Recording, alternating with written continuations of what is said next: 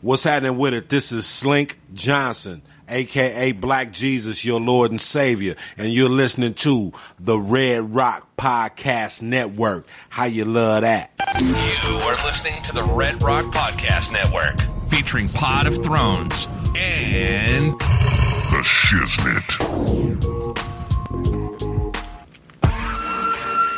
Look, this is for my old age, young G's, etc. Dino Ray said he loves the intellectual. This he never hesitate. I can rap whatever, bro. I'm only in first gear, but still way ahead. Living in the cold world full of that nonsense. Drug heads, teen moms, day-to-day violence. Fiends at the corner, panhandle for bottles. 12-year-olds running around with pistols and hollows. Fucks my conscience, but still I do. I know right from wrong, but my decisions is stupid. My generation is crazy, and the media proof. Ignorance is bliss, and we is illy influenced. And that's why I'm here. Old soul kicking brand new flavor in your ear. Rapper of the year. Get my tools and make you jump out your chair. So when I spit it, throw your hands in the air. Yeah, here comes the brand new flavor in your ear. this is the Red Rock Podcast Network.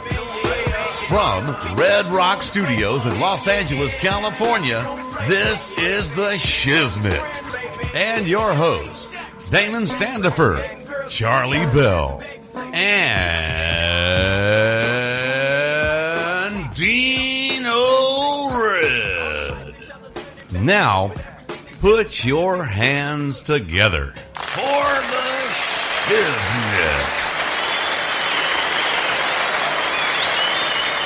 Well, all right. Welcome back to another episode of the Shiznit Show. We realize that you have a choice in your podcast listening, and we appreciate you listening to us. A good day, Kenda.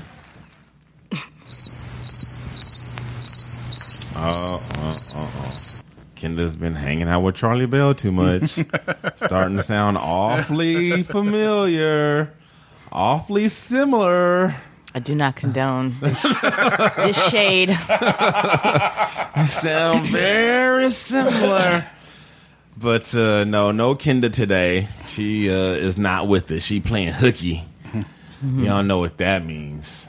Choke me, spank me, pull my hair. Choke me, spank me, pull my hair. Choke me, spank me, pull my hair. You wish. She is really sounding like Charlie Bell. You act like all we have to do is have wild sexcapades whenever we're not here. The podcasting is the only thing holding us back from a life of debauchery. Yeah, you. Yeah. Not me. Nah. I wish I had it like that. So what up, Anyone Weezy? who wants to contribute to my debauchery, hit us up at the Shiznit Show. We Charlie Bell, please. We know you get it. You get your party on. You get your party on big time. Charlie wants to party all the time. What? Party all the time. So what up, D? What's going on, Weezy? Oh man, it's weird. I got new management late last year, and they a guy who looks like me isn't like in demand in Hollywood. Right.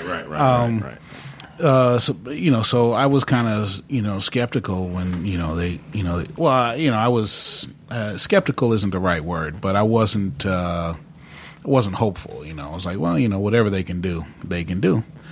But, they've been getting me out a lot, the past couple of weeks, to auditions and stuff. And the thing that's weird is I kind of resent it. What? Not necessarily. Oh, hell no. Yeah, exactly. No, I mean. You know what? That's disrespectful. It sure is. It's no pleasing some people. But, it's kind of like, it's not really, I'm not mad at them seriously. It's just that a lot of the auditions take place at awkward times. Right. So, I have the type of job where I have to find someone to cover my shift when I do. And so the auditions have been at like weird times where it's difficult to find people to cover for me.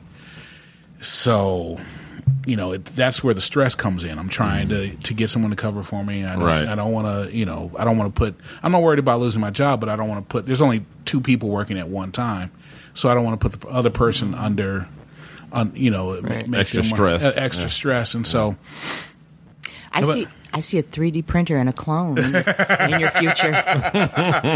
Yes. That could solve so many problems. Yes. The evil twin. Or even just like a cutout of me. Right. We just put a cutout of me and just have me stand there. Customer service won't get any worse. That's for sure. Exactly. It'll probably get better. It'll probably be improved. Like, what happened to that angry Negro that used to work here? But, so, and then like the other day, I get Tuesday, I get a call from my agent, from my manager saying, can you, and I'm in Northridge, which for those of you who are not familiar with the area, Northridge is about 20 to 30 miles out north of Los Angeles. North of Los Angeles proper. Yeah, Los Angeles proper. Technically, it's a part of the city. Yeah, technically it's part of the city, but yeah, it's a suburb of Los Angeles. In the valley. San Fernando Valley area. So, and if there was no traffic, if this was 30 years ago, it would take you about 20 to 30 minutes to get to wherever you need to go. Mm-hmm. So they said, so can you get to Culver City, which is another part of LA, west side of Los Angeles. West side? Can you get there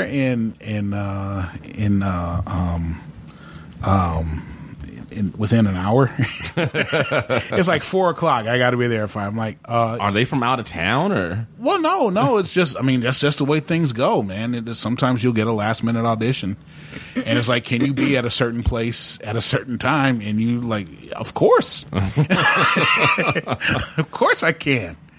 And it just seems like somebody, or maybe they don't know where you are or something like that. Well, they didn't. Okay, but okay, then the question makes sense. Then. Yeah. Because otherwise I'd be like, what? Why are they? Yeah. So, I was like, what do I do? And then, because I'm the only one, there's no one there at work. So like, gotta go. I'm like ready to put the close sign up. Everybody like meat burgers. They gonna come by, motherfuckers gonna be closed. Out to lunch. No return time. So what is 9 a.m.? We're out to lunch, bitches. Be back when we get back. Exactly. It's a motherfucking hot dog. You can pretty much make your own. Take your ass to Vaughn's and boil you some water. Ooh. Throw that motherfucker in a microwave and slap some mustard on that bitch and call it a day. It's not rocket science, people. It's a fucking hot dog. It's not a gourmet thing. So I'm about to go through the Rolodex, and then just at that point, my coworker walks in the door like an hour early. And wow! So he praise the Lord. Yeah. Actually, his name is Jesus. So I said thank you, Jesus. Exactly. And someone out there wants you to be a big movie star, or a television star. It was for a commercial, and they're having the fitting Monday, and I haven't heard anything, so I'm assuming I didn't get it, but. They what they call it? They said I'm on a strong avail, which means that it's between you and another person, right? And so it's it's kind of like it's kind of a metaphor for my sex life. It's like if there's a choice to be made, they're gonna go with the other one. If there's an opening, you probably won't fill it. We have 3 openings, and you don't get to fill any of them. I'm gonna use that. I'm writing this down now. You're welcome. Yeah, I use something else. She's like, I got 3 holes to be filled, nigga. You can't fill none of them. I used another Charlie Bell joke. I can't remember what it was, but it killed. I remember that. Oh, you mentioned that you turned one of it into a joke. It was an AIDS joke or something like that. I mean, AIDS jokes. Wow, always kill. AIDS kills. I'm surprised Charlie Bell made an age joke. She must have caught her when she was drunk. No, I'm She must sure. have had a bunch to drink or something. She must have been tipsy. Oh yeah, that's right. It was I was worried about getting blood. I was getting into a fight with a homeless dude, and I was worried about blood being spilled on me. Type A, type B, and she said type HIV. But yeah, so anyway, that's the way it goes, and I've been reading. That's the way blood goes. That's the way blood flows. Terrible. But yeah, so I've been going out for pilots for the past couple of weeks, and that's a good thing. Yeah, cool. Yeah. All right. So, what's going on with you, Charlie Beasy? Not too much. My political punditry career is taking off. Uh-oh. I got invited to do some election commentary. What? Cool.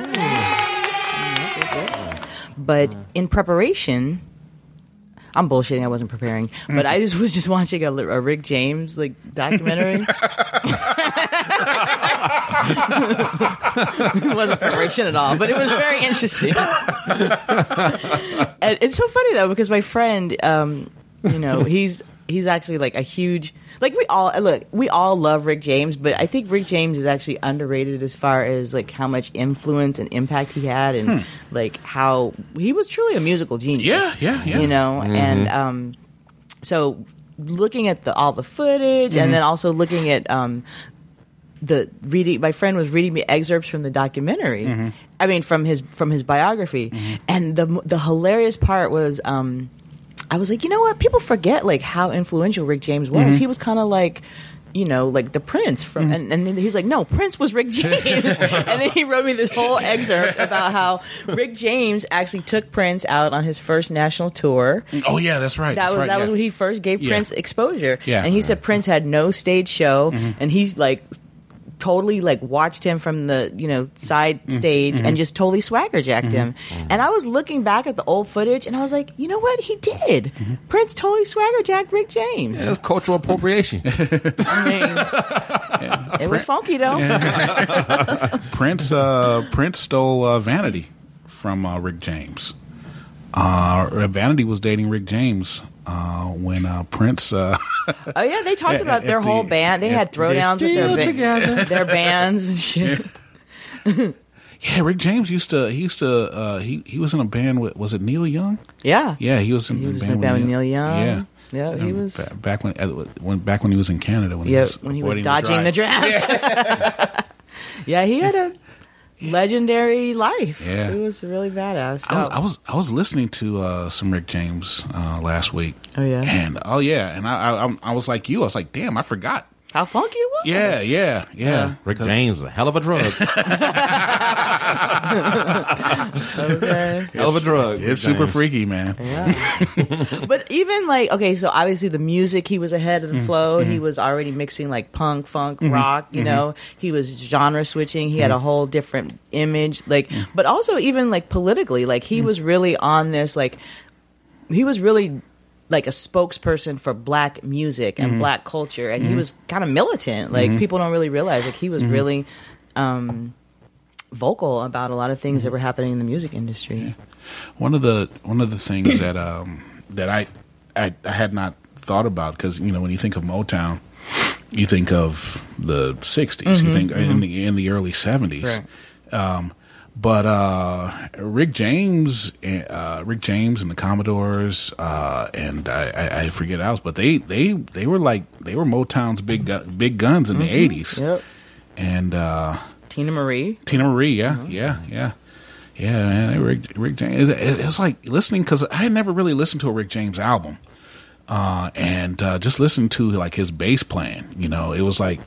I was like, oh yeah, he was a bass player. He's a badass bass player. You know? He was a badass everything. Yeah, right. Yeah. He was a composer. We don't really of course he wrote songs, but he composed. Right. A lot of stuff. He was just amazing. So Yeah. Get up on your Rick James, y'all. He's Rick James, bitch. Yep. What's up with you, Dina Red? How was your week? Well, actually, I had a good week. Had a nice week. Had a lot of stuff going on. Not just Don this week. I actually had some life experiences in and of myself. You don't have to live vicariously through your 7-year-old. I'm not just Danya's dad this week. But let's see. It started off with the best steak and BJ day ever. Oh, really? Oh, my God. I can't, of course I can't get into too much, but... You can't tell us about the steak, right? There was... that would be disrespectful. Because it was medium rare. I mean, let's just say there were costumes, there was flips, there was laps, there was dances. Whoa. It was I have to say I am so pleasantly surprised, because I thought my wife would by now, because we've been doing this for a minute, celebrating this. She remembers it better than I do. She she brings it. I'm thinking by now she'd be mailing it in. Mm-hmm. And and after last year, I'm like, okay, what's she gonna do this? I'm like, okay, she probably just gonna mail it in. Right. Nope. Nope. She upped her game, huh? Oh yeah, yep. There were flips. There was all kinds of. Yes, there was a flip involved. Oh shit! Go ahead, Mrs. Red. Was there a balance beam? Go ahead, Mrs. Red. It was on and popping. Oh man, I'm not mad at you. Nah, yeah, and it came at a really good time, so to speak. Yeah. Was she listening to the Shiznit show a couple of weeks ago when we were talking about that woman who didn't want to perform for her? Yeah, that lady. But, no, because your wife wants to keep her marriage. Then a few days later, do you guys know what Thursday was? It was St. Patrick's Day. But it was also the Reds' anniversary. That's right. Yep. Congratulations. Thank you. Sorry I couldn't join the celebration. 11 years. Man, it flew by, 11 years. It seems like just the other day. I know, right? Yep. You missed out. It was good times, Charlie Billy. I know. Joe raggedy ass couldn't even respond to the invite. I know, because you could at least said maybe. I don't think I can make it. Just nothing. Just I know. I should have said maybe, but I didn't want to say maybe because that's not really doing any better than. You could have said no because you couldn't make it. Well, I was trying to make it, but I didn't have transportation, so sorry. Oh yeah. Sorry. I forget that flies as an excuse here in LA. That is that's a good excuse. That was an excuse. I would be a fucking hermit. No, it's one thing to take public transportation to work. It's another thing to take it to a party. Okay. I'd be a hermit. But anyway. I am a hermit, and I have transportation. All right. I'm at home right now. So that was cool. It was good times. A lot of old friends and new friends and people showed up, and we had a lot of fun. Good food. And, 11 years, man. It went by quick. Yeah. But, so everyone knows that the Dino's Red anniversary is on St. Patrick's Day. That's right. It is on St. Patrick's Day. So next year you can send your gifts. And, that's right. your gifts and your pastries and stuff to Red Rock. Red Rock Studio. Yes. And so then, let's see what else went on this week. I had a little experience on the train that provoked a Twitter and a tweet, or shall I say, a tweet and a post on Facebook that got a lot of people talking and telling me to expound on that. What do you mean? And I even ended up being a guest on the show as a result of it. Yeah, so the tweet said something to the fact that I'm tired of women defining manhood by chivalry or by whatever criteria they feel, or something like that. Hashtag stop man shaming. Mm-hmm. So what precipitated that was I was on the train on the way home, and it wasn't even particularly crowded that day. But there was this one lady was still standing. Pretty much everyone else in my car had a seat. And so then like the train hadn't even started moving yet, but a guy offered her his seat, Right. and which that's all fine and good, but this is the part that got me. She proceeded to talk about how, oh, wow, there's a man on the train. There's one real man left, one, and all this shit, and all the other women decided to join in and was like, girl, yeah, that's rare. That's a good man right there. I'm like, bitch, please. First of all, just because the guy's polite and offered you his seat, he probably beat his wife last night. Right. You know what I'm saying? I mean, that means nothing. He could be a mass murderer. He could be on his way to kill someone. Right. Or just left from killing someone. Or he could be giving you the seat because he's trying to get some pussy. I mean, it does not make him a good man. Right? True. And,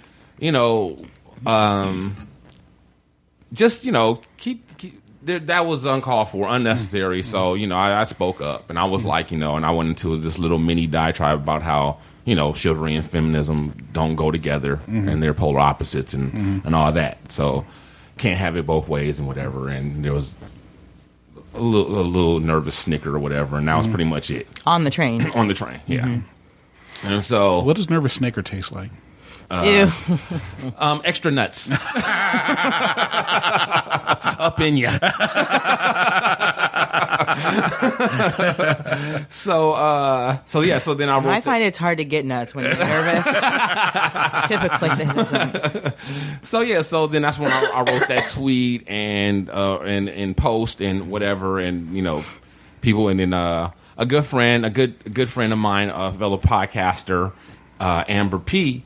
She asked, like, what's that about? And we had an exchange earlier, I think, probably within the last week or so, where I posted something on. She said something about something to the effect that she missed the error, where basically she's lamenting the fact that she's kind of missed out on chivalry. It's kind of bypassed. She's younger, and she's a millennial, and I believe. And she kind of missed it, and she was kind of lamenting that or whatever. And then I just posted that chivalry is sexism. So anyway, she messaged me or something, or we went kind of back and forth a little bit. And she's a really cool person, by the way. She's got her own podcast called Sexy Geeky Mental, and she also has one. That one is basically a podcast diary, and she talks a lot about her. She is bipolar. She talks about a lot of that. She's an ex-burlesque dancer, and she talks about that. And she's just pretty much an open book, and she just reads from that open book on her podcast. Not literally, that was figuratively speaking. Right. But, she talks, so you guys might want to check that out. And then she also has a podcast called Black Chick Watching, where she kind of talks about black women's place in today's media, and, like, on it and from a fan's point of view, kind of like from both ends, whatever. And that's her other show. So anyway, she said we should talk about this. I was like, oh, are you inviting me on your show, or whatever? Or she's like, yeah, I guess I am. And so we chopped it up. We just was yesterday morning. And I have to say it was a very, very cool conversation. One of the most pleasant conversations I've had with someone who had a differing point of view. It was very respectful, very... well, let me play. I have a little clip of what she had to say about it. And this, in the interest of full disclosure, this is just our interview we did pre-recorded, and then she added on like a 10-minute introduction. And this is taken from her introduction. It's not the whole thing because it was too long, so I just kind of jumped around a little bit. So if it jumps, whatever, I edited, for brevity. So that's what you'll be hearing. That's an aside, but yeah. So I loved it. It was so cool to learn things and hear about somebody's experience in the context of this show. And I want to have Dino back on the show too. Anyhow, so it was a really good experience, and I'm really honored that he talked to me. And chivalry, we're going to talk about chivalry, and you guys know that this has been something that I've been talking about from Jump, and my issues with how I feel like I've, missed out on, a era bygone, about just my issues with how I feel like I don't get it. Like I have missed out on receiving chivalry and the whole thing. And so we talk about it.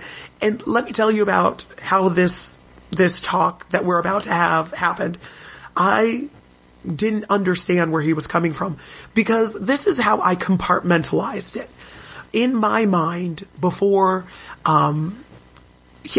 I saw his post on Facebook where he talked about how he thought chivalry was sexism, I thought that the type of guy that didn't like chivalry were bad, that they were jerks, and they were all kinds of other negative things.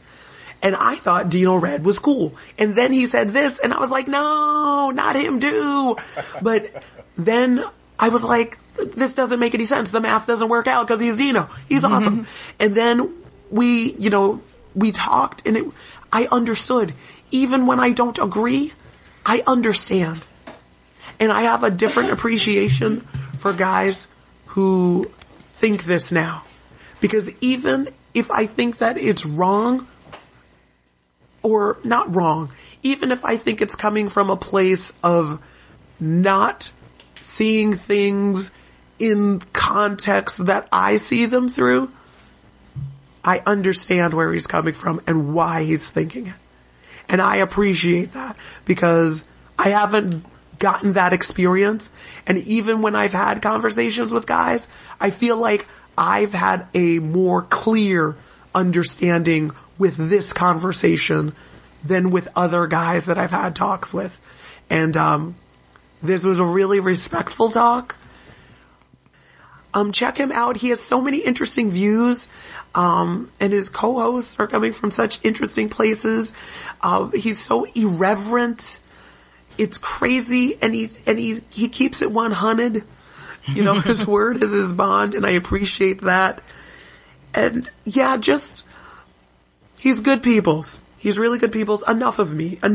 Please, let's just go on. Check him out. Here we go. So yeah, nice. A shout out to Amber P. Thanks again, baby girl. You can find her podcast and this along with this episode that we're talking about on iTunes and Stitcher. Yeah, you can.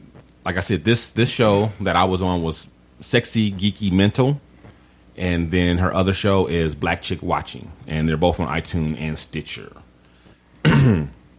So anyway, so yeah, it was cool. It was really cool. It was very enjoyable, because oftentimes when you have discussions like that, when there are differing points of view, it gets personal, it gets combative, it gets hostile, it gets ugly. It was none of that. It was all love the whole time, and it was enlightening. So it was very cool, and I really appreciate the fact that she had me on. What?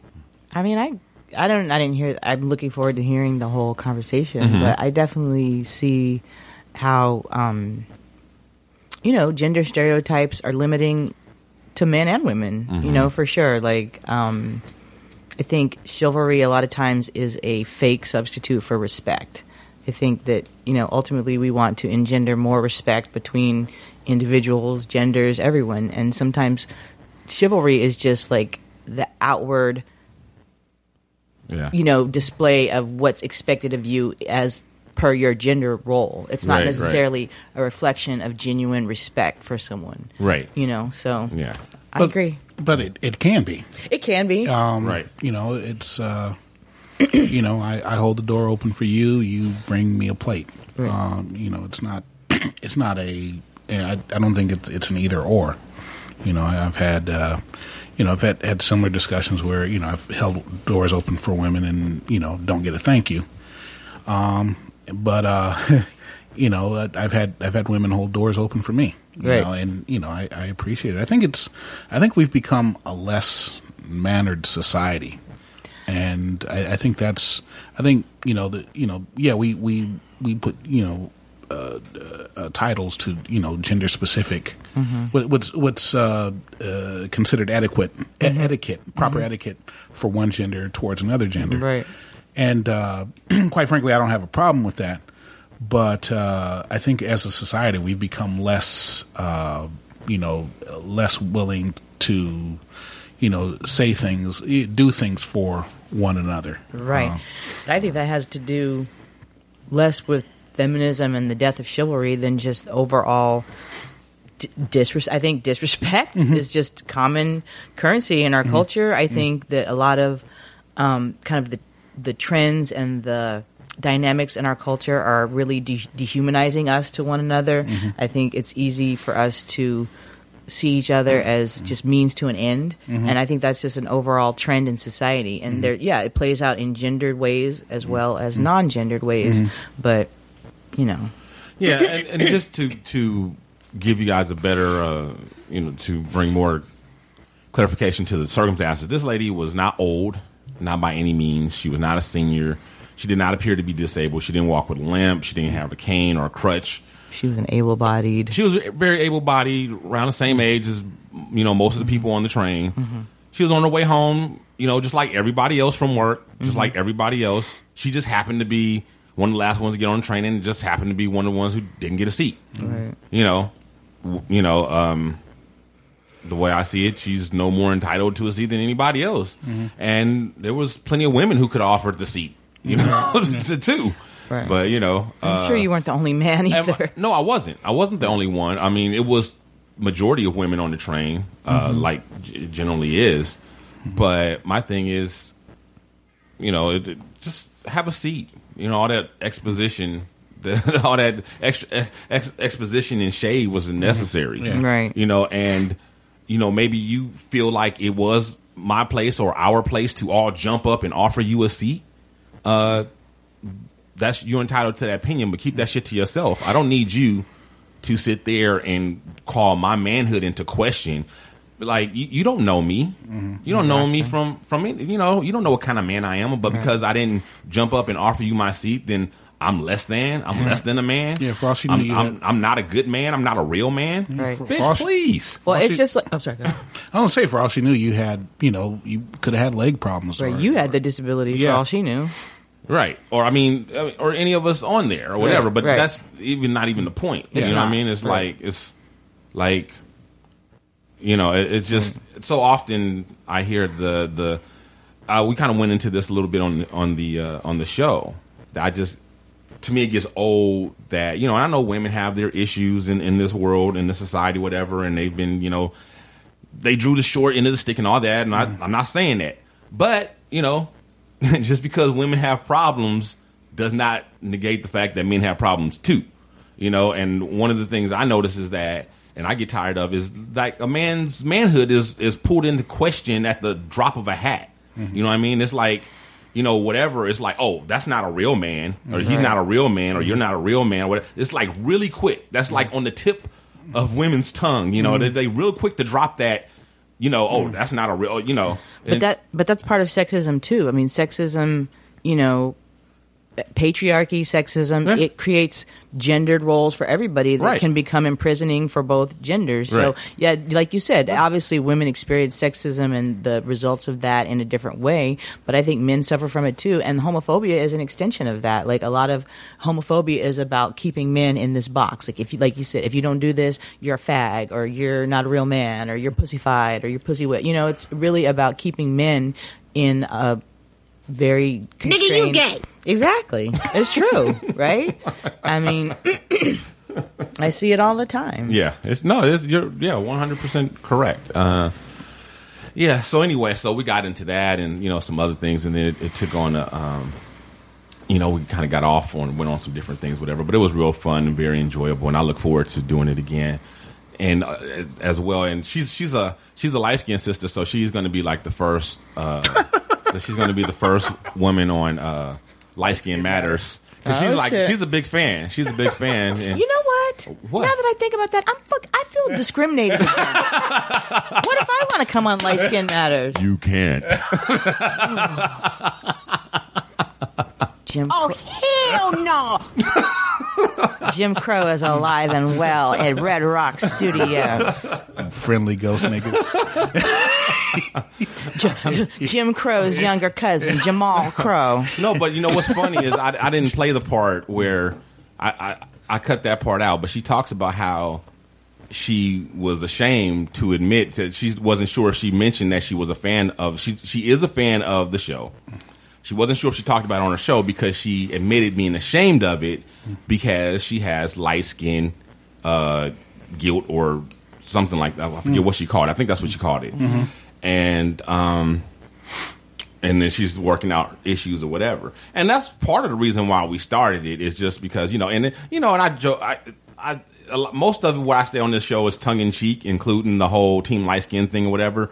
But the way that got started, for those of you who might get, a little pissy, whatever, about that, the way it started is that pretty much every day of my life for probably the first 30, 35 years of it, in some way, form, or shape, I was teased about being light-skinned. It's comes up quite frequently as the butt of jokes and whatnot.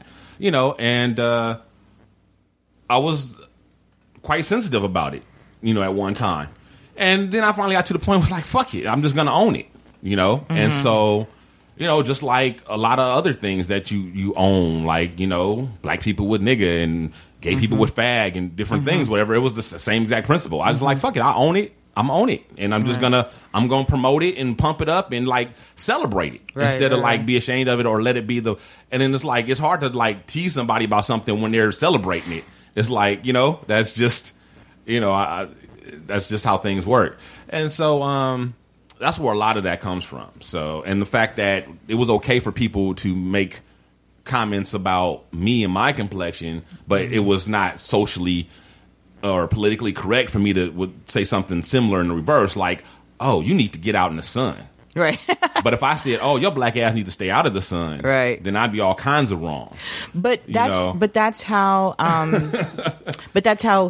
humor, so humor and criticism works. It's you can't punch down, you can only punch up, right? So the person who's considered to have more privilege isn't allowed to criticize. Shit, they ain't met me. Well, obviously, you're turning that whole shit upside down. But exactly. But theoretically, just like somebody, you could say you could tell a thin person. I know what you're saying. You could tell a thin person, oh, you need a sandwich, but a thin person can be like, oh, look at your fat ass. That's not socially acceptable. Right. They actually teach that in comedy. So right, absolutely. Did you remember that Key and Peele sketch where Keenan, is he the tall light skinned? I can never keep them straight. The tall ball one. He's a stand up. He's an insult comedian. Yeah. And he's he's doing the insults. He's a fat guy, and then the chick, the hot chick, he's making fun of them. And then there's a guy who's like a burn victim, who's can't talk, and he's like, do me. Oh no! And like Key is like, and he's trying to like, he says, I don't want to do you. You're a burn victim. The guy and the fat guy says, oh, but it's okay that I'm fat. Right. And then like the guy does a burn joke on the guy, and the guy starts crying. Oh. And he's like, what have you told me to do? He said, I thought I could take it. Oh, that's sad. And then the crowd turns on the comedian. And of course they would. It's like always attack up. Exactly. Oh man, that's cold. Yeah. Cool. So, but yeah, in my dictionary. So that's what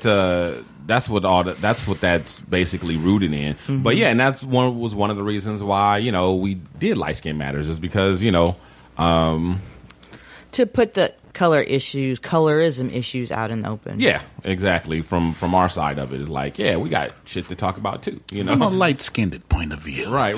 So anyway, said all that to say that she's a fan, and she'll be on there, and looking forward to having that. I'll always tell her that, like, she's going to be the first woman on Light Skin Matters. I'm gonna be the first. I'm gonna be the first man on Black Chick Watching, but she's like, she ain't having it.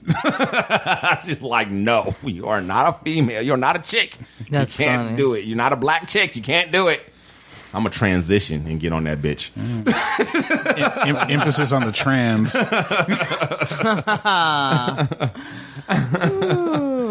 So yeah, oh man, so yeah, so a lot. Lots been going on, but I like it.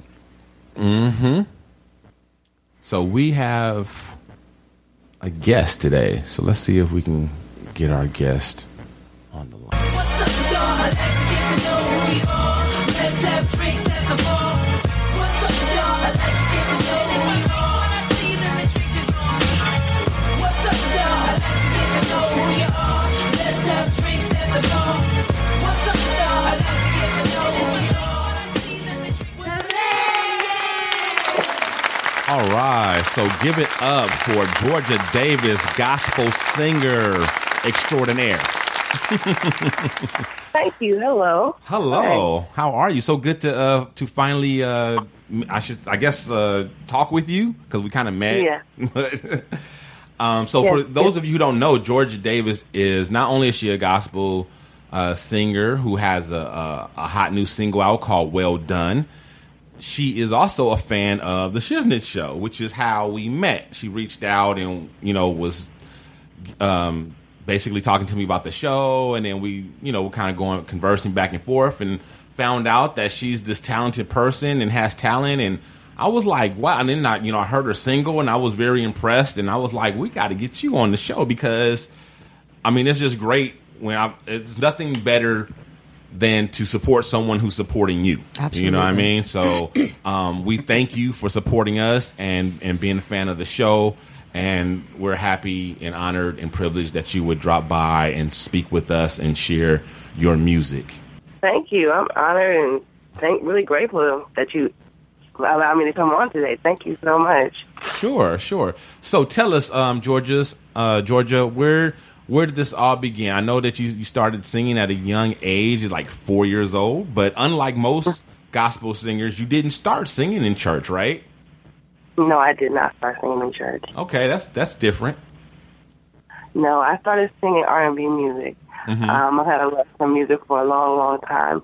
I started singing with a group called Bay Life out here in Oakland, California. And what I would do was I record my own music. I was writing, and I would sing for different local rap artists that were around here.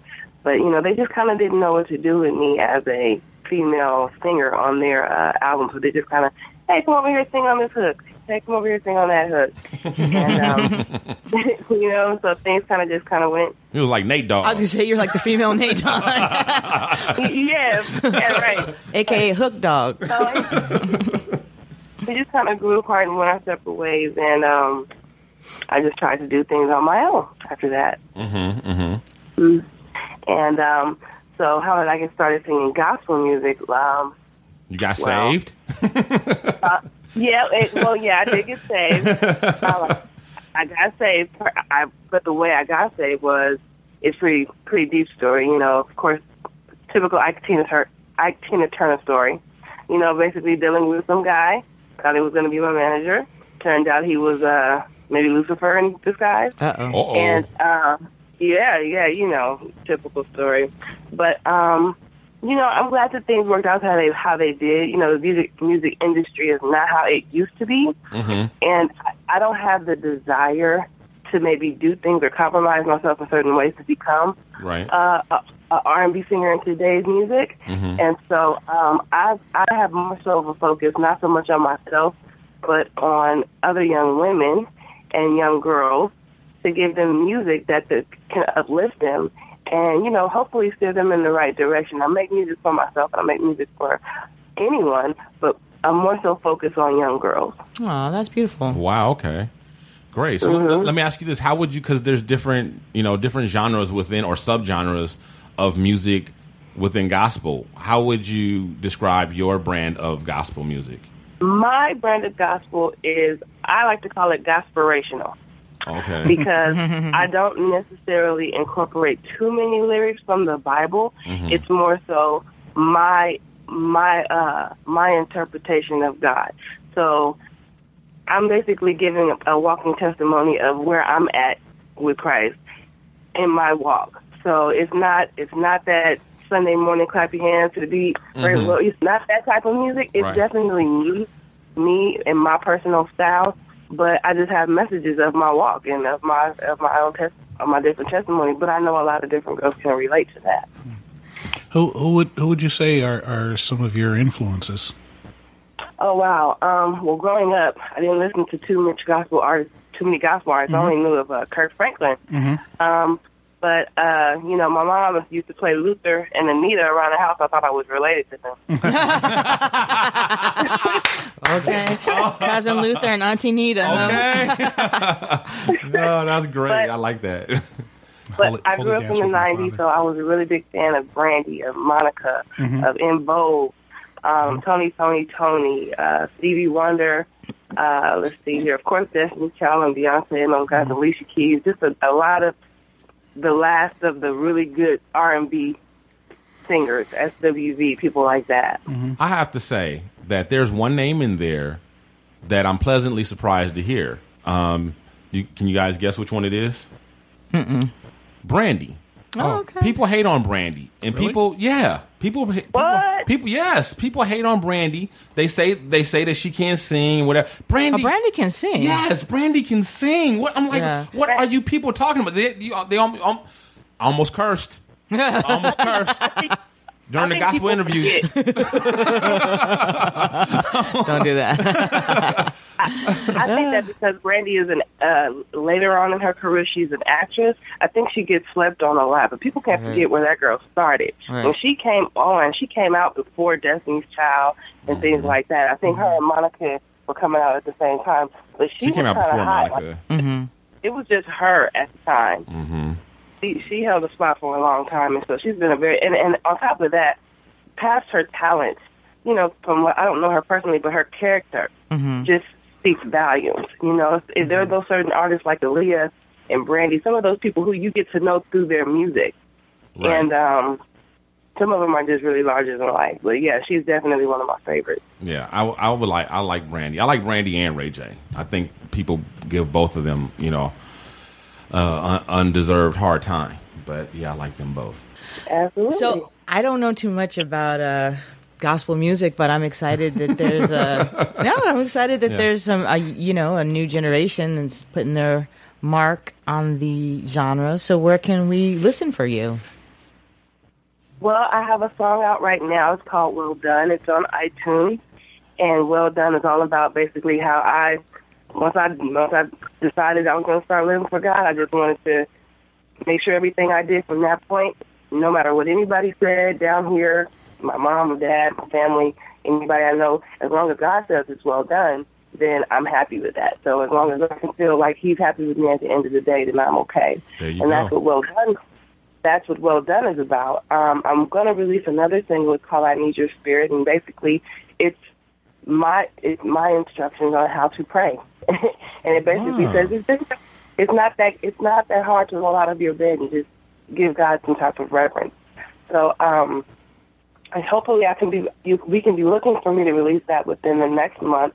And I'm actually engaged, so I'm planning a wedding this year. So it's kind of slowed down the production of the album right now, but we'd like to have it by the end of this year. It's a different production. Well, congratulations on both. Yes, congratulations, Thank you really. so much. And also my compliments to your producer, because the track, I mean, I like it. I like it a lot, you know, and I'm not even into gospel music, which is why we're doing this, because if I didn't like you a lot, I wouldn't be talking to you right now.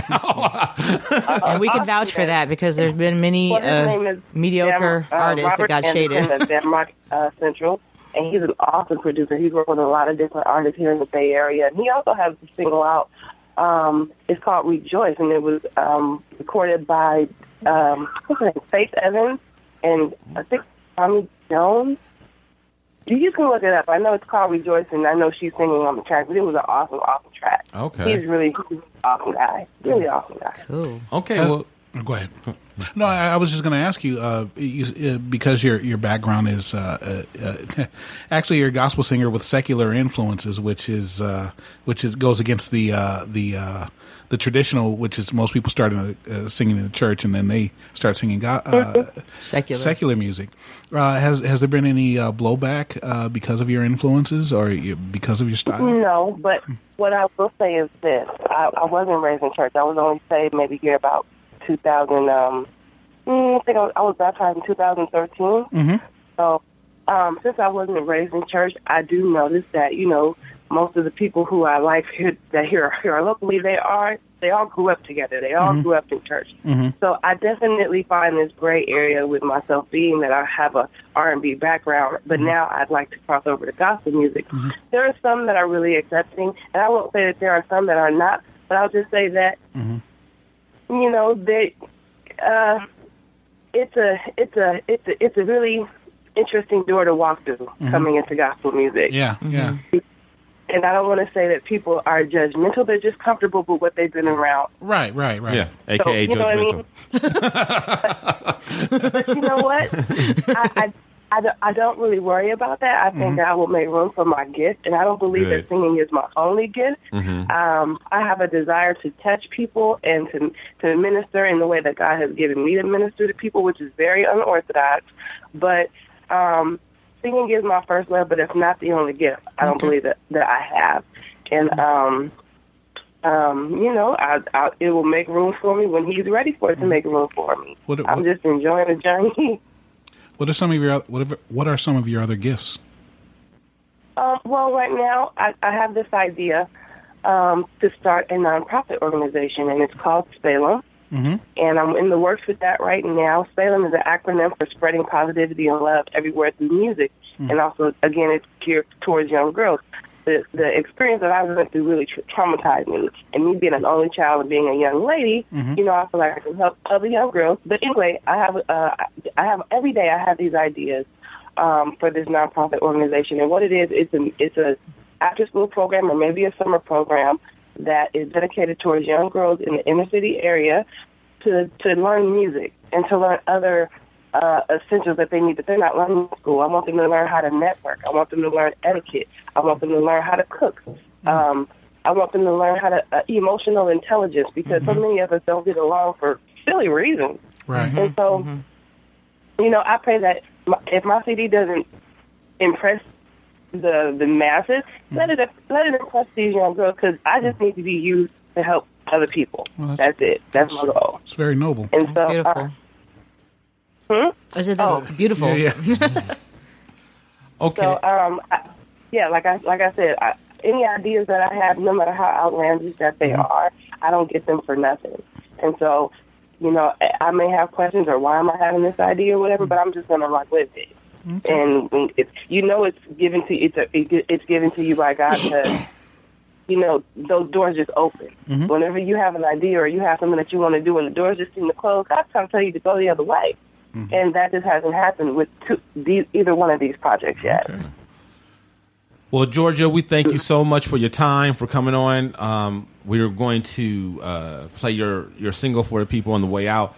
But before we do that, before we go out, before we let you go, can you please plug anything that if you have websites or social media where you want to be followed or anything? Go ahead and plug that now. Okay, thank you. Well, my name is Georgia Davis. You can find me on Facebook, just plain Georgia Davis. I also have a music band page, Georgia Davis. I have an Instagram, which is Instagram is CaliGrown _ GA Peach, and the grown there's no O.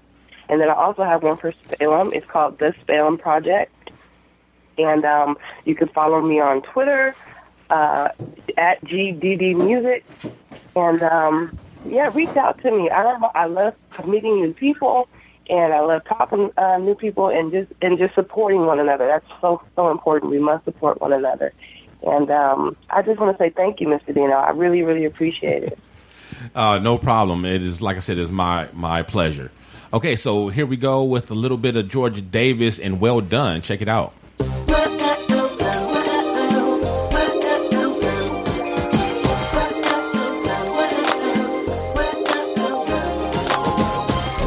I'm ready to leave it all and give you my trust. Lord, deliver me your righteousness. You are my rock, you are my strong tower.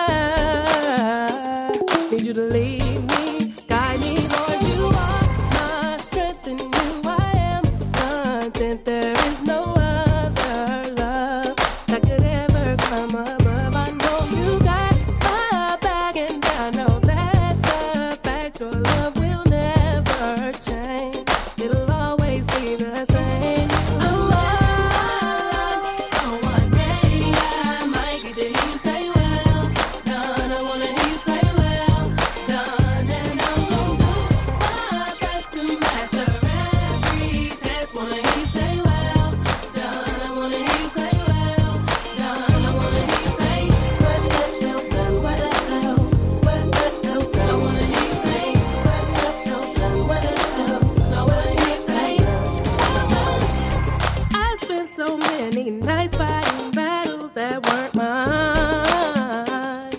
wasting all this precious time for what? When your word says the battle is not mine. Satan, get behind me. For you are my strength, and you I am content. There is no other love that could ever come above. I know you got my back, and I know that's a fact. Your love will never change. It'll always be the same. That's why I'm living my life. So one day I might, and I wanna hear you say, well done, and well done. Best to master every task. Wanna hear you say, and I wanna hear you say, well done, living my life. One day I might hear you say, I did okay. I'll master every master's attack. So I'll hear you say, well done, well done. I wanna hear you say, well done, well done. I wanna hear you say, Lord,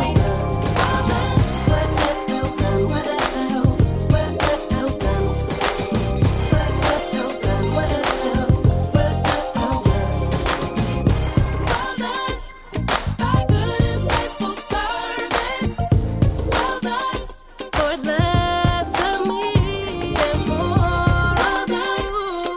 Thy good and faithful servant, you've been, I'm yours. Use me. Well done, thy good and faithful servant. Well done, Lord, less of me and more of you. Thy good and faithful servant, you've been, I'm yours. Use me, Lord, use me. Well done, well done, well done.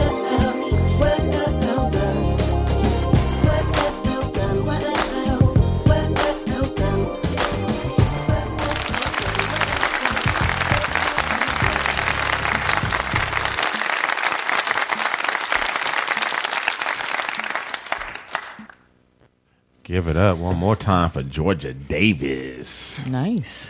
Nice. Okay. The children approve. They're gospirations. Gospired. Gospinspired. Don't help Charlie Bill. Charlie Bill said they can't all be home with us. That's what I've been saying. She's like, I'm gonna hit a grounder every now and then. I was trying to incorporate her gospiration. I know what you was trying to do. You just failed. That's all. That's why I had your back.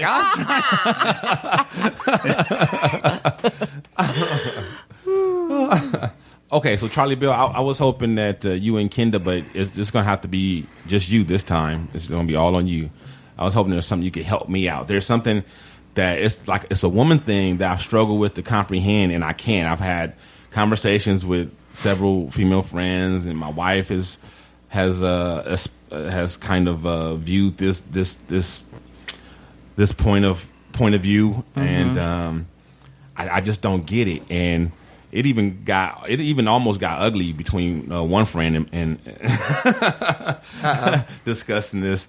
But I know if anybody can help me understand it, you would be you, and then maybe Amber P. But I didn't bring this up to her, so okay. What's the issue, bro? What is it when women talk about they lose themselves and they need time for themselves, and they're so busy being wife and mother and this and that. I don't know who I am, and I had to find myself in. You know where I'm getting at? I know you've heard this. For sure. Yeah, it's been said by women of all walks of life, regardless of race, regardless of background, religion. It doesn't matter. I've heard this time and time again, and I don't get it. My wife tried to explain it to me, but I'm like, I don't understand, because I'm a man. I've never heard a man say that, but I'm a father. I'm an employee. I'm a boss. I'm a podcaster. I'm all these different, but I'm still me. I'm still Dino. I'm still Dino Red. I don't have any kind of identity crisis, or I don't have to step away and find myself. I don't not know who I am. I am a guy who has all these different other facets to me, but I'm all these other roles, but I'm still me, and I don't lose myself in these roles or forget who I am, or I don't get. I understand needing a break, being tired, doing too much. I get all that, but the whole losing your identity. That I don't. Well, how did your wife try to explain it? I want to hear. She said I'm being the wife to you, and then the Danya, mother to Danya. I'm like, okay, and I'm a husband to you, and I'm a father to Danya. So, so it's not like I don't have a similar experience. I don't understand where I lost myself. Where that part comes in, and then my one friend, she was like, well, the fact that every woman has said it, or whatever, that should tell you something. Like, I'm like, I'm just asking. You're trying to just help me understand it. I'm not saying that is wrong or anything like that. I'm just trying to understand it because I don't get it. That's all. And the fact that all these women, say it, so I get it's a thing. Yeah, it is a thing. So but I don't understand the thing. I mean, and why it only happens to women. Well, first of all, it doesn't only happen to women. It does happen to men, and I've heard men have really. Never heard a guy. Never. Yeah. Never heard a guy. I have heard it. I haven't heard them say it like that, but I've heard it where it can be interpreted that way. Right. I think men. Okay, so. Plus, men aren't as likely to express it. Women are more likely to express their That's true. That's true about everything. That's true. Well, at least about things that have to do with their personal experience. I would say that's true. But I think that it kind of actually gets back to our prior discussion about chivalry and gender roles. And, there actually is a lot of feminist scholarship to talk about this. I mean, in a way, like from the very first thing, like Betty Friedan, she kind of was one of the feminist pioneers, and she wrote The Feminine Mystique and The Name Without The Problem Without a Name, I guess it was called. And it was basically that women are socialized for millennia, definitely centuries, to see ourselves as an expression of other people and to live through other people and our roles through other people. And a lot of times it's hard for us, just the concept of a woman self-realizing beyond her role as a mother and a wife is relatively new. I mean, it was really one of the things that feminism most fought for, was that women had the right to establish their own identity, and that our identities weren't dependent upon who our husband was or our man. And, that's where the term Ms., because before Miss meant you were unmarried. Mrs. meant you were married. Ms. was like, this is who you are. This is a term of respect for a woman, no matter what her marital status is, that she, shouldn't be dependent on her marital status, what the title is or what you refer to her. And so, I mean, it's a very multi-layered thing, but I think it's, you're hitting into something super important. Like, it is a form of male privilege in a way that men don't have to internalize their role. I mean, even like a lot of times, like, think about, when you hear, let's say, somebody talk about rape or breast cancer, and they're always like, oh, think of it. She's someone's mother. She's someone's sister. She's someone's wife. Like, she's someone's daughter. That's always like the thing of where you're supposed to relate to her. It's like, she's a human being, like we still as a society are still, define women largely through their relationships to other people. And as women, it's easy for us to internalize that. So, and we feel, I think we feel judged, and then there's like about how effective we are at these roles. Like, I think women definitely take to heart this sense of, like, if you're not a good mother, or you don't feel that people are perceiving you as a good mother, you feel like a failure as a human being. And the same with a wife, and the same with, like, different roles. I think we feel a sense of failure based on our roles or service to other people. Well, I would And think argue if you're a bad parent, you should feel like a failure. you should. But I think that men, but I'll give you a perfect example. But I think men do have a set of internalized roles that separate them from themselves and make them lose their identity. But what I've seen is that it's more around being a provider or a breadwinner or or a studly guy, a ladies' man. Like they have a different set of roles that they internalize that they can get lost in. And so, like, for example, I have a friend who's very wealthy. He makes baller ass money, but their marriage is, and their family is disintegrating, partially because he can't fulfill his fatherly role. He's kind of a crappy parent, but it's because he's obsessed with fulfilling this other role that he feels his identity depends on. So, I mean, I think I think it's an existential human problem to overly internalize any external identity, but I think which identities we internalize are gendered. There's a gendered aspect to it. And I think women are definitely under a lot of pressure to internalize our roles as wife, mother, lover, caregiver, nurturer, daughter, So that's my take on it. Well, that's better than any I've ever gotten before, and I'm getting there. I still don't I don't know if I ever fully can comprehend it, but I'm happy with that. Yeah. It's better than I've ever gotten before, so I kind of get it a little bit. Yeah, I kind of I kind of see it as a lot of the roles that are expected of women is women to do for others, exactly, rather than to do for themselves. So, but that I don't agree with that. That's not just a woman thing. I'm not saying that it is.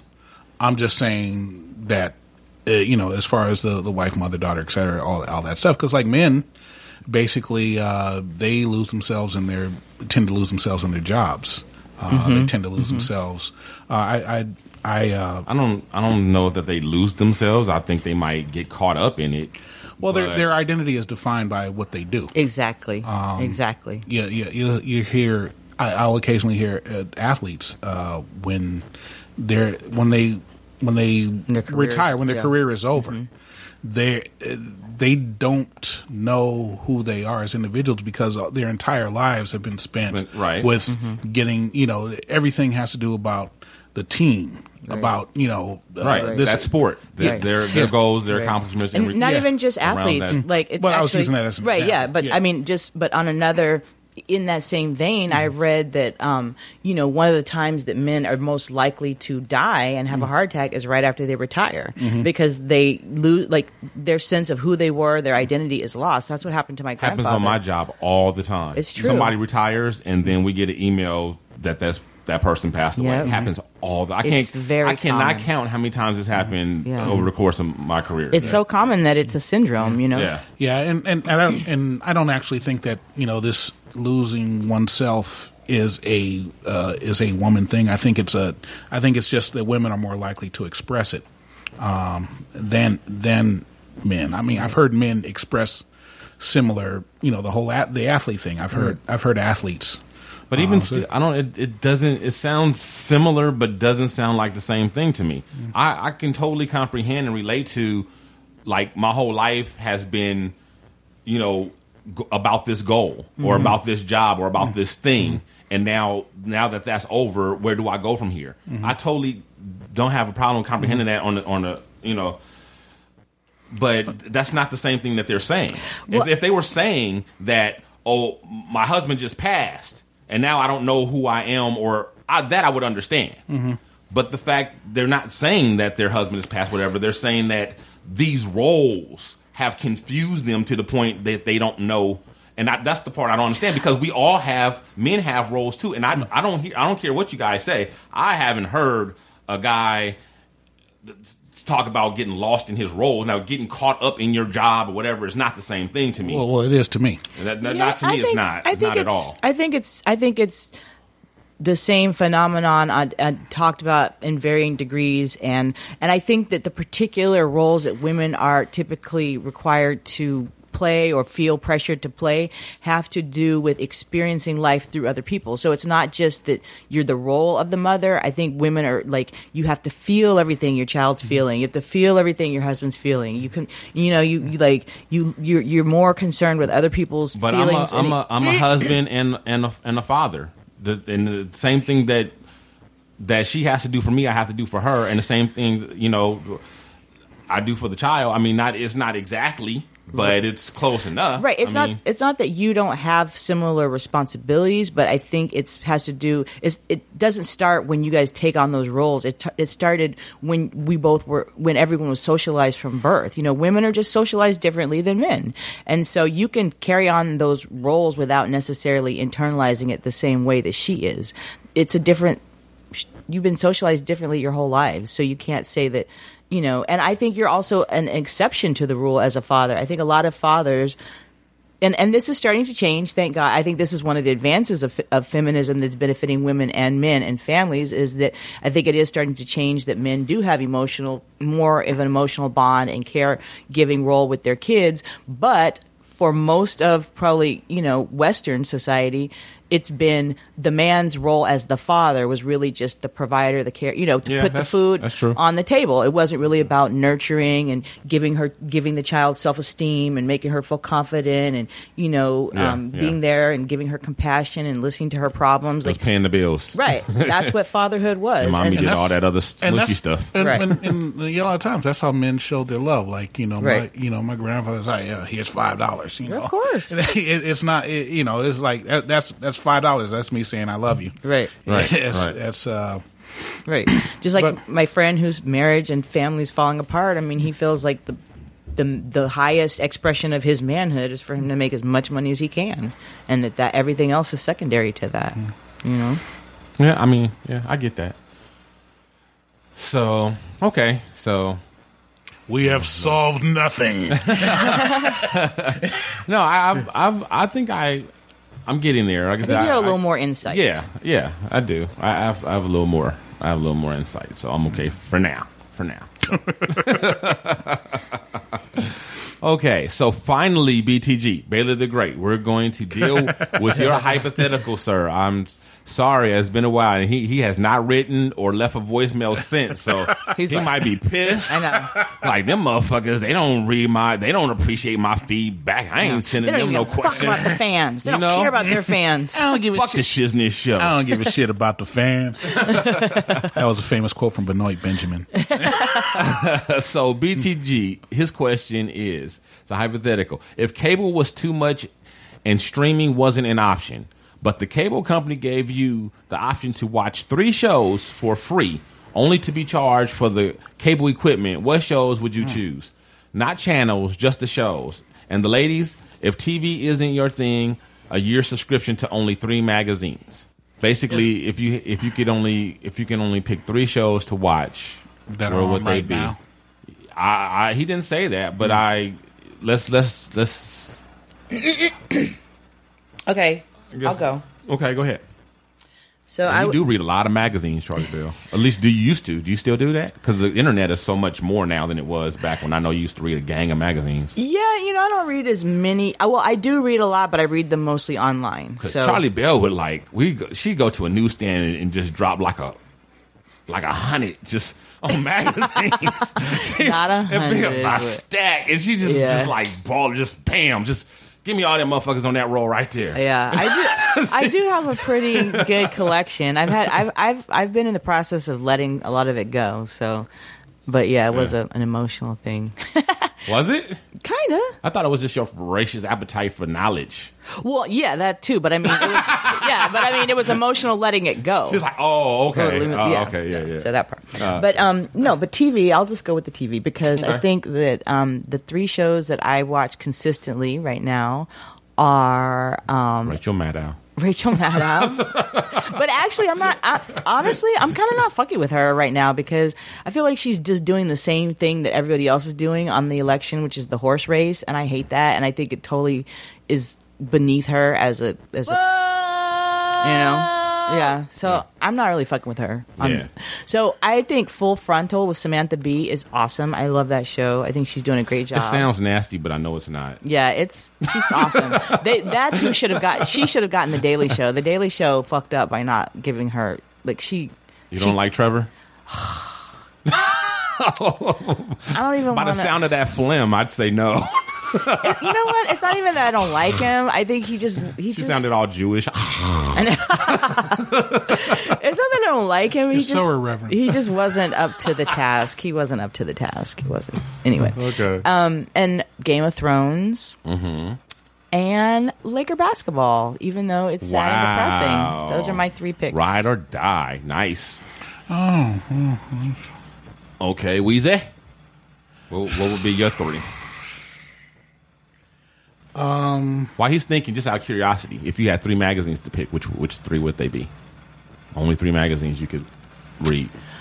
I read The Atlantic pretty consistently. What else? What else do I read? I have so many that I read. I'm trying to think of which ones I read consistently. The Atlantic, maybe The Nation. I never heard of The Nation. Oh, really? Of Islam? No. No, that's the final call. Muhammad Speaks. And Mother Jones. No, not Mother Jones. Let's see. Probably Domino. It's a home decor magazine. Not a black magazine out of the 3. Interesting. No, because the black magazines suck. they've gotten taken over by. I mean, like Essence, I'll fuck with occasionally, but Essence isn't even what it used to be. Essence is owned by. What's your favorite black magazine? I don't know. All right, I read like I said, most of it I read online, so it's hard to even think of it in terms of magazines. So. Yeah. Since Baylor the Great didn't specify, and since so many of these shows can be seen on cable, right? I'm gonna have to go with All in the Family, Seinfeld, and The Wire. He went all throwback edition. Okay, All in the Family, Seinfeld, and The Wire. Nice. Okay, I would have to go with my 3 shows. I'm going to go with current shows. I'm going to go with Game of Thrones, of course. And The Walking Dead, of course. Now, this is where it gets hard. I feel like I need some comedy in my life. If I can, watching those 2, there's no comedy, or very little comedy in those 2. So I'm going to go with what I think is one of the best comedies that's out right now. And also I want to have something that's got enough of a volume that I'm not watching the same episode every other week. You know what I mean? I can. So I'm going to go with that criteria that I put on myself. I'm going to go with Last Man Standing. Okay. Last Man Standing. That's the one with Tim Allen and Nancy Travis. I've never heard of that. Yeah, I know.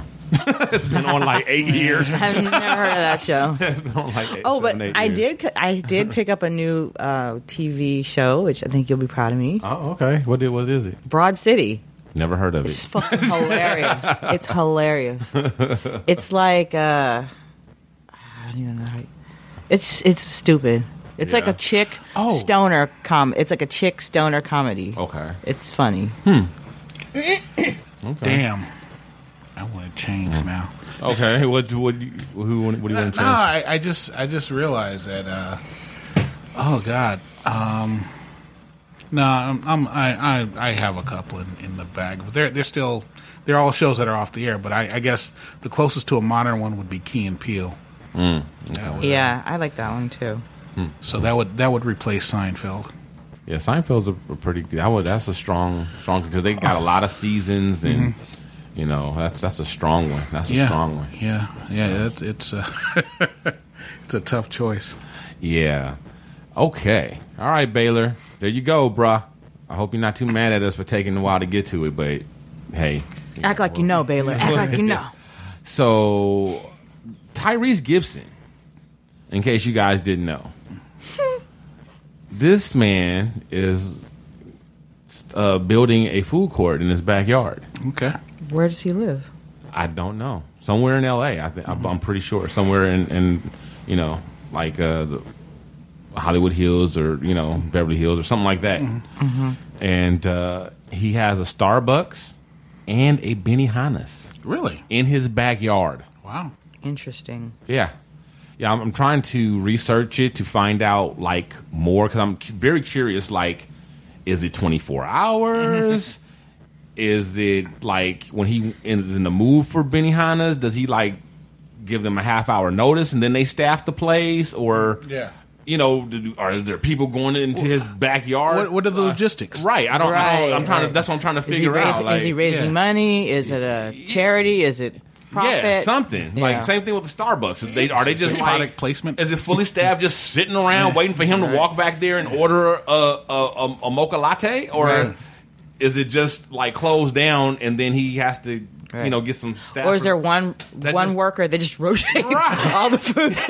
He's got on a Starbucks smock and a Benihana's hat, a chef hat. And he's just worked to death for $10 an hour. Right. Like I'm just very curious about. There's so many questions. I feel like Kenda did how Kenda felt about the penis. She was just like mind going a million miles an hour. That's how I am about the Benihana's and the Starbucks in the backyard. But it raised another question, another hypothetical. You guys, to my crew, if money is no object, ooh Lord, what extravagant? What are some what do you think you would go? What would be your indulgence? What do you think you would do that that you would just like just be a serious gross indulgence, and you would just be like, I'm just gonna cater to myself with this. What would it be? I think it would just be like a more exaggerated version of what I already do, which is just I would travel and go to as many like expensive top restaurants, just experience all of the best restaurants in the world. I would love to do that. Okay, that's a good one, but I need something else. I need something that's more like more like backyard, more like food court in the backyard. Something frivolous. You mean something quirky? Something frivolous. Traveling is not really, even though it is an indulgence. I'm looking for something that's kind of frivolous. Something that's kind of like you like I'd buy a horse and ride it to work every day. No, something like you would, like if you thought about it too hard, you would feel guilty for having it because like there's people starving or whatever. Like, and I have like a Starbucks. I have a food court in my backyard, and there's children starving somewhere. Right. You know what I mean? See, something like that. I'm such a socialist at heart. I don't even think that I would even give me the closest you can get. Like, the closest that I can get is the traveling, and probably look. Let's keep it real. I know I would have a ridiculous. My shoe closet is already okay. That counts. A little. That counts. Imelda Marcos-y. Yeah, it's a little it's a little meldish. A little Melda Marcosian. Yeah. So I think for sure, like my fashion wardrobe game. That's a reference. Would be my fashion wardrobe game would be probably ridiculous. It's probably the biggest thing that and makeup. I love makeup. I already buy a lot of makeup. Though, okay, those are good. Yeah. Okay, those are good, honest ones. I'll buy those. Yeah. What about you, Weezy?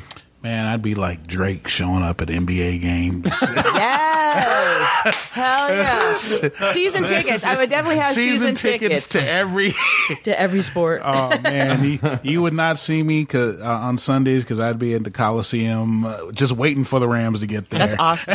That's dope. Season tickets to everything. Yeah, I would definitely have Lakers season tickets. Yeah. That's already on my bucket list. I got a few of them. I have a few. What are some of yours? I would, like you, I would have, my closet would be ridiculous. Oh, yeah. So my clothes would You're be, a bit of a fashion whore. So, yeah, that would be one thing. I would have a driver. Full-time, on staff. But that's not frivolous. That's, considering your situation, it's practical. I guess, with the exception that, like, that would be his only, like, Lance, quit your job, come work for me. You are going to be my full-time driver. Right. You get $45,000 a year to do nothing but you got to be in my house every day at 7 a.m. Right. and just hang out with me in case I want to go somewhere. That's awesome. Or that you throw your dad out and put a driver in there. Right. Well, I don't think I'll be living in this house. Right. Well, so you leave your dad behind. Right. No, I'd build him a back house. Right. Yeah, he'd have a house in the back. He'd have. They already have these too, and I'd have the money to afford it. They have these. Basically, they're kind of like prefab, and kind of like a pool home or something, and then like an in-law home or whatever. Yep. And yeah, I'd have something like that. You Yeah. know? Oh, yeah, you can get one of those for like under $100,000 or whatever, and they're pretty nice. Yeah, that would be so cool. Yeah, Yeah. yeah, that's what I would do. What else? Either that or just buy them a little house next door or something like that. Something. Yeah, something. Yeah, Out your house. Something similar. Out your house. Let's focus on what's important. I think he'd like that even better. So would I. Like not in my Yeah. backyard. He'd have his own house Yeah. across the street, Yeah. something like that. The new NIMBY. Run the air conditioner 24 hours a day. Run the air conditioner and the heat at the same time. At the same damn time. He's never been happier. Oh man. Your mama should have raised you. So let's see. A cook. I'd have a cook and a maid. I consider those indulgences, especially since I only got one kid and the wife. It's just three of us. If you're rich, those aren't even indulgences. If you're rich, To me, those they are. That's just a Yeah, given. you got to have a staff. It is, I That's guess. a given. Rich Okay, people all but- have staff. Yeah, a rod and a staff. To comfort. I need a rod and a staff to comfort me. That's what she said. I threw that right over the plate, y'all. That was a fastball right down the middle. See, I'm surprised we didn't get stricken down. We just had a gospel singer on. Blasphemy. Yeah, she ain't on no more. She ain't gonna be on again. Oh man. Oh shit. But yeah, and let's see the travel thing. But I don't know if that really counts. But frivolous, yeah, it'd be. I guess so. Then I guess my main one would be clothes. Yeah. The other one would be interior decor. My shit would be Yeah. a showcase palace. Like, Yeah. I already, yeah.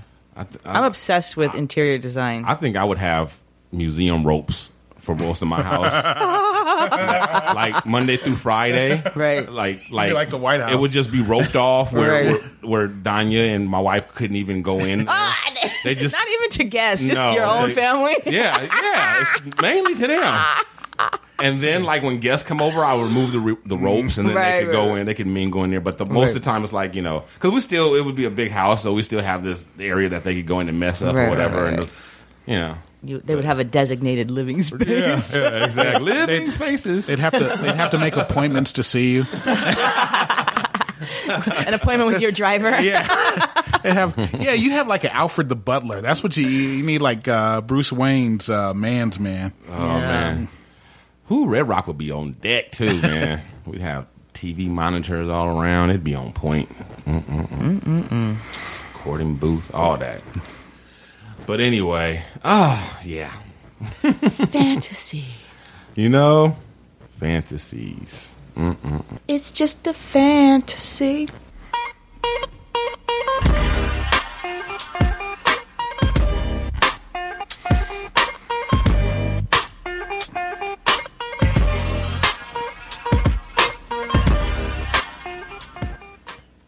All right, Charlie Bell, would you please read us this week's Ask the Average Guy question of the week? Sure. Dear Shiznit Show, I am a 26-year-old man currently living in Boston and in my final year of grad school. My parents help me out with finances because I have very little income. One of the things they have done is keep me on the family phone plan. However, there's a catch. They recently announced that my cost for staying on their phone plan is installing an app that allows them to track my location at all times. Wow. In Boston, that's not a huge deal, but when I'm visiting them in Georgia on breaks, it's a point of contention, since I must let them know I'm taking a car. This will alert them to the fact I'll be out and remove any trace of privacy I might have while I'm there. When I told them I'll pay my portion of the bill, their response was, "Would you prefer more texts and phone calls?" How can I deal with this situation? Needs my privacy. Oh, hell no. Man, like this letter should have started I am a 6-year-old man. You mean boy. Yeah, or my parents treat me like a 6-year-old boy or whatever. Because man, 20. Wow. Okay, Weezy, you want to go ahead and start with this? You need to get your own phone. Right? Yeah. There it is. Yeah, There you go. That's it. Short and sweet. Short and sweet. Yeah. Yeah. There's no need for a big, long, drawn-out thing with this one. I'm pretty sure that I can even speak for Kenda, who's not even here. And we're all in agreement that bruh, you need a new phone. You need your own phone. And your own income. Plan. Yeah. You need your own phone, your own plan, your own income, and Or I mean, if you want to wait until you finish school, you just suck it up. I mean, those are your options. Yep. Right. Yep. 'Cause, yeah, you got to pay to play. Yep. Yeah, your parents are really controlling, and you let them. You've been playing right into it by, not taking on any responsibility. I get it. Grad school is a struggle, and, there's a reason why it's called starving student. But I didn't have parents to put me through school, and most people have to do it. So figure it out, homie. Figure it out. You can't complain. Mm-hmm. You can't be getting, hooked up and then complaining about the conditions of the hookup. Right. You either get hooked up or you hooked yourself up. That's it. Yep. That's it. Sorry, not sorry. Okay, that one went quick. Let's do one more. Throwback Shiznit. Here you go, Charlie Bell. Go ahead and. Dear Dino, my boyfriend and I have been together for 3 years. We're both 33. When we have a fight, the first thing he does is text message my parents and tell them everything. Wow. I have asked him many times to please not involve them. We are adults, and we should be able to handle our problems without interference from my parents. I never have and never would complain to his mother about him. His response has always been, I can involve whoever I want. He knows I feel disrespected when he does this, and he still won't change. Is there anything else I can do? Hurt in New York.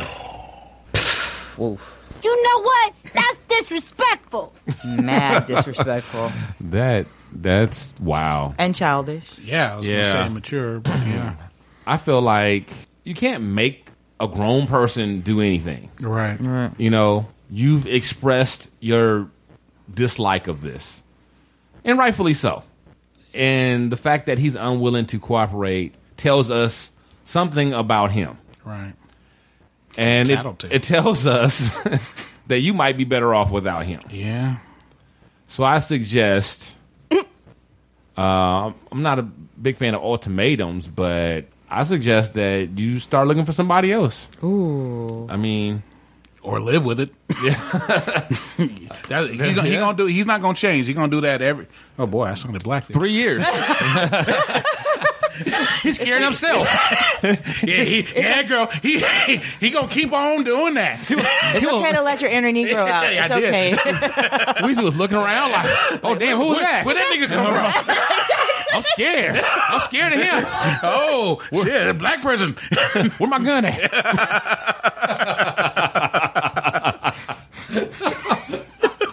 You guys are ignorant.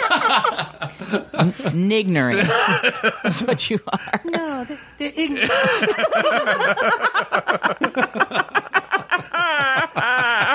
Yeah, girl, he ain't gonna change though. I mean, maybe. Oh, this is a tough one. It's been 3 years. 3 years they've been together. It's childish. And he's 33. I think you have a couple of options. One is break up with him. 2 is, see if he would go to counseling and try to find more productive ways of dealing with conflict. Because you're in a relationship, you are going to have conflict, and you have to have some kind of, ideally, you would have an agreed upon method for resolving conflict. And this ain't it. I mean, if you want to be petty wop, I mean, you could just, next time he does something fucked up, start involving his parents and turn the tables on him and see, he likes it. Yeah. Like, this motherfucker ain't took the trash out. He don't wash his ass. He can't fuck. He should have raised him better. Yeah. So, I mean, see, I'm going to sit down and write you a long letter. I mean, you know what I mean? Like, maybe that would open his eyes to how ridiculous it is to involved. Fuck all that. I say move on. Yeah. Life too short. He sounds real immature. Yeah, so- he does sound real immature. He really does. Like that's like wow. That's like the last thing you want to do is involve somebody. Like who does that? Who wants that? Is so crazy. That's crazy. I mean, my mother-in-law would be on my side, and I don't involve. Like it, Right. It would make sense for me to do it because I'd have an ally, Right. and I don't do it. For sure. Exactly. So yeah, that's that. All right.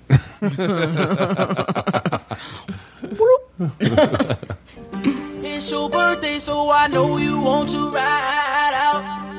Even if we only go to my house, sit more easy as we sit upon my couch. Feels good, but I know you want to cry out. You say you want passion, I think you found it. Get ready for action. All right. So birthday shout out to Kai Carter. Happy birthday. Renee Valentine, podcaster on the Valentine podcast. Happy birthday to you, sister. David Arnold, happy birthday. Natasha King, another podcast. Oh, I'm sorry, Nikisha. You're right. Nikisha King, another podcaster. Happy birthday to you. Cicero Holmes, shout out, brother. Happy birthday. Lots of birthday sex to you. Tamarat McCohen, hey, the filmmaker. That's right, and guest of the Shiznit show. And friend of the Shiznit. That's right. Happy birthday to you, sir. Lots of birthday sex. Jazzy Hawaii, oh, a.k.a. Jazzy. Just the little, she is up-and-coming hip-hop artist doing her thing. Featured on Team Backpack and all over YouTube and social media. Doing her thing. Ghana Queen, happy birthday to you. A.k.a. Lachey, I believe her real name is. Katrina Calderon, happy birthday. Lots of birthday sex to you. Rochelle Marie. Yes. Lots of birthday sex to you. Eileen Regina. Merry, happy birthday. Happy birthday. Lots of birthday sex to you. Kai Love of the Pisces podcast, another podcaster. Happy birthday to you, my sister. She also has a beautiful single out now where she's kind of it's kind of like spoken word over music, and it's really pretty. Actually, I'm going to play it on the show at some point. Happy birthday to you. So from the Shiznit Show crew to all of you out there, we're wishing you all lots and lots of birthday sex. So that brings the Shiznit Show to a close. Thanks again for riding with the Shiznit Show. Thanks again for sharing the show on your social media, on your Facebook and your Twitters. What the hell? Right? Oh, my God. Thank you all. Don't forget to come back again. Check us out. Don't forget to check out Amber's podcast, Sexy Geeky Mental, and Black Chick Watching. And coming up soon, the Pot of Thrones is coming back because because Game of Thrones is coming back soon. Yay. So get ready for that. And so for Damon the Weasel Stanford, for Charlie Bell, Dino Red, saying holla at your boy. From all of our crew to listeners like you, thanks again for tuning in to another episode of The Shiznit. And don't forget to tell your friends about the show. Check out our website, theshiznitshow.com, or hit us up on Facebook under The Shiznit. Follow us on Twitter at The Shiznit Show. Write to us at theshiznitshow@gmail.com, or leave us a voicemail and make it sexy at 424-261-4878. This has been The Shiznit. You're listening to the Red Rock Podcast Network.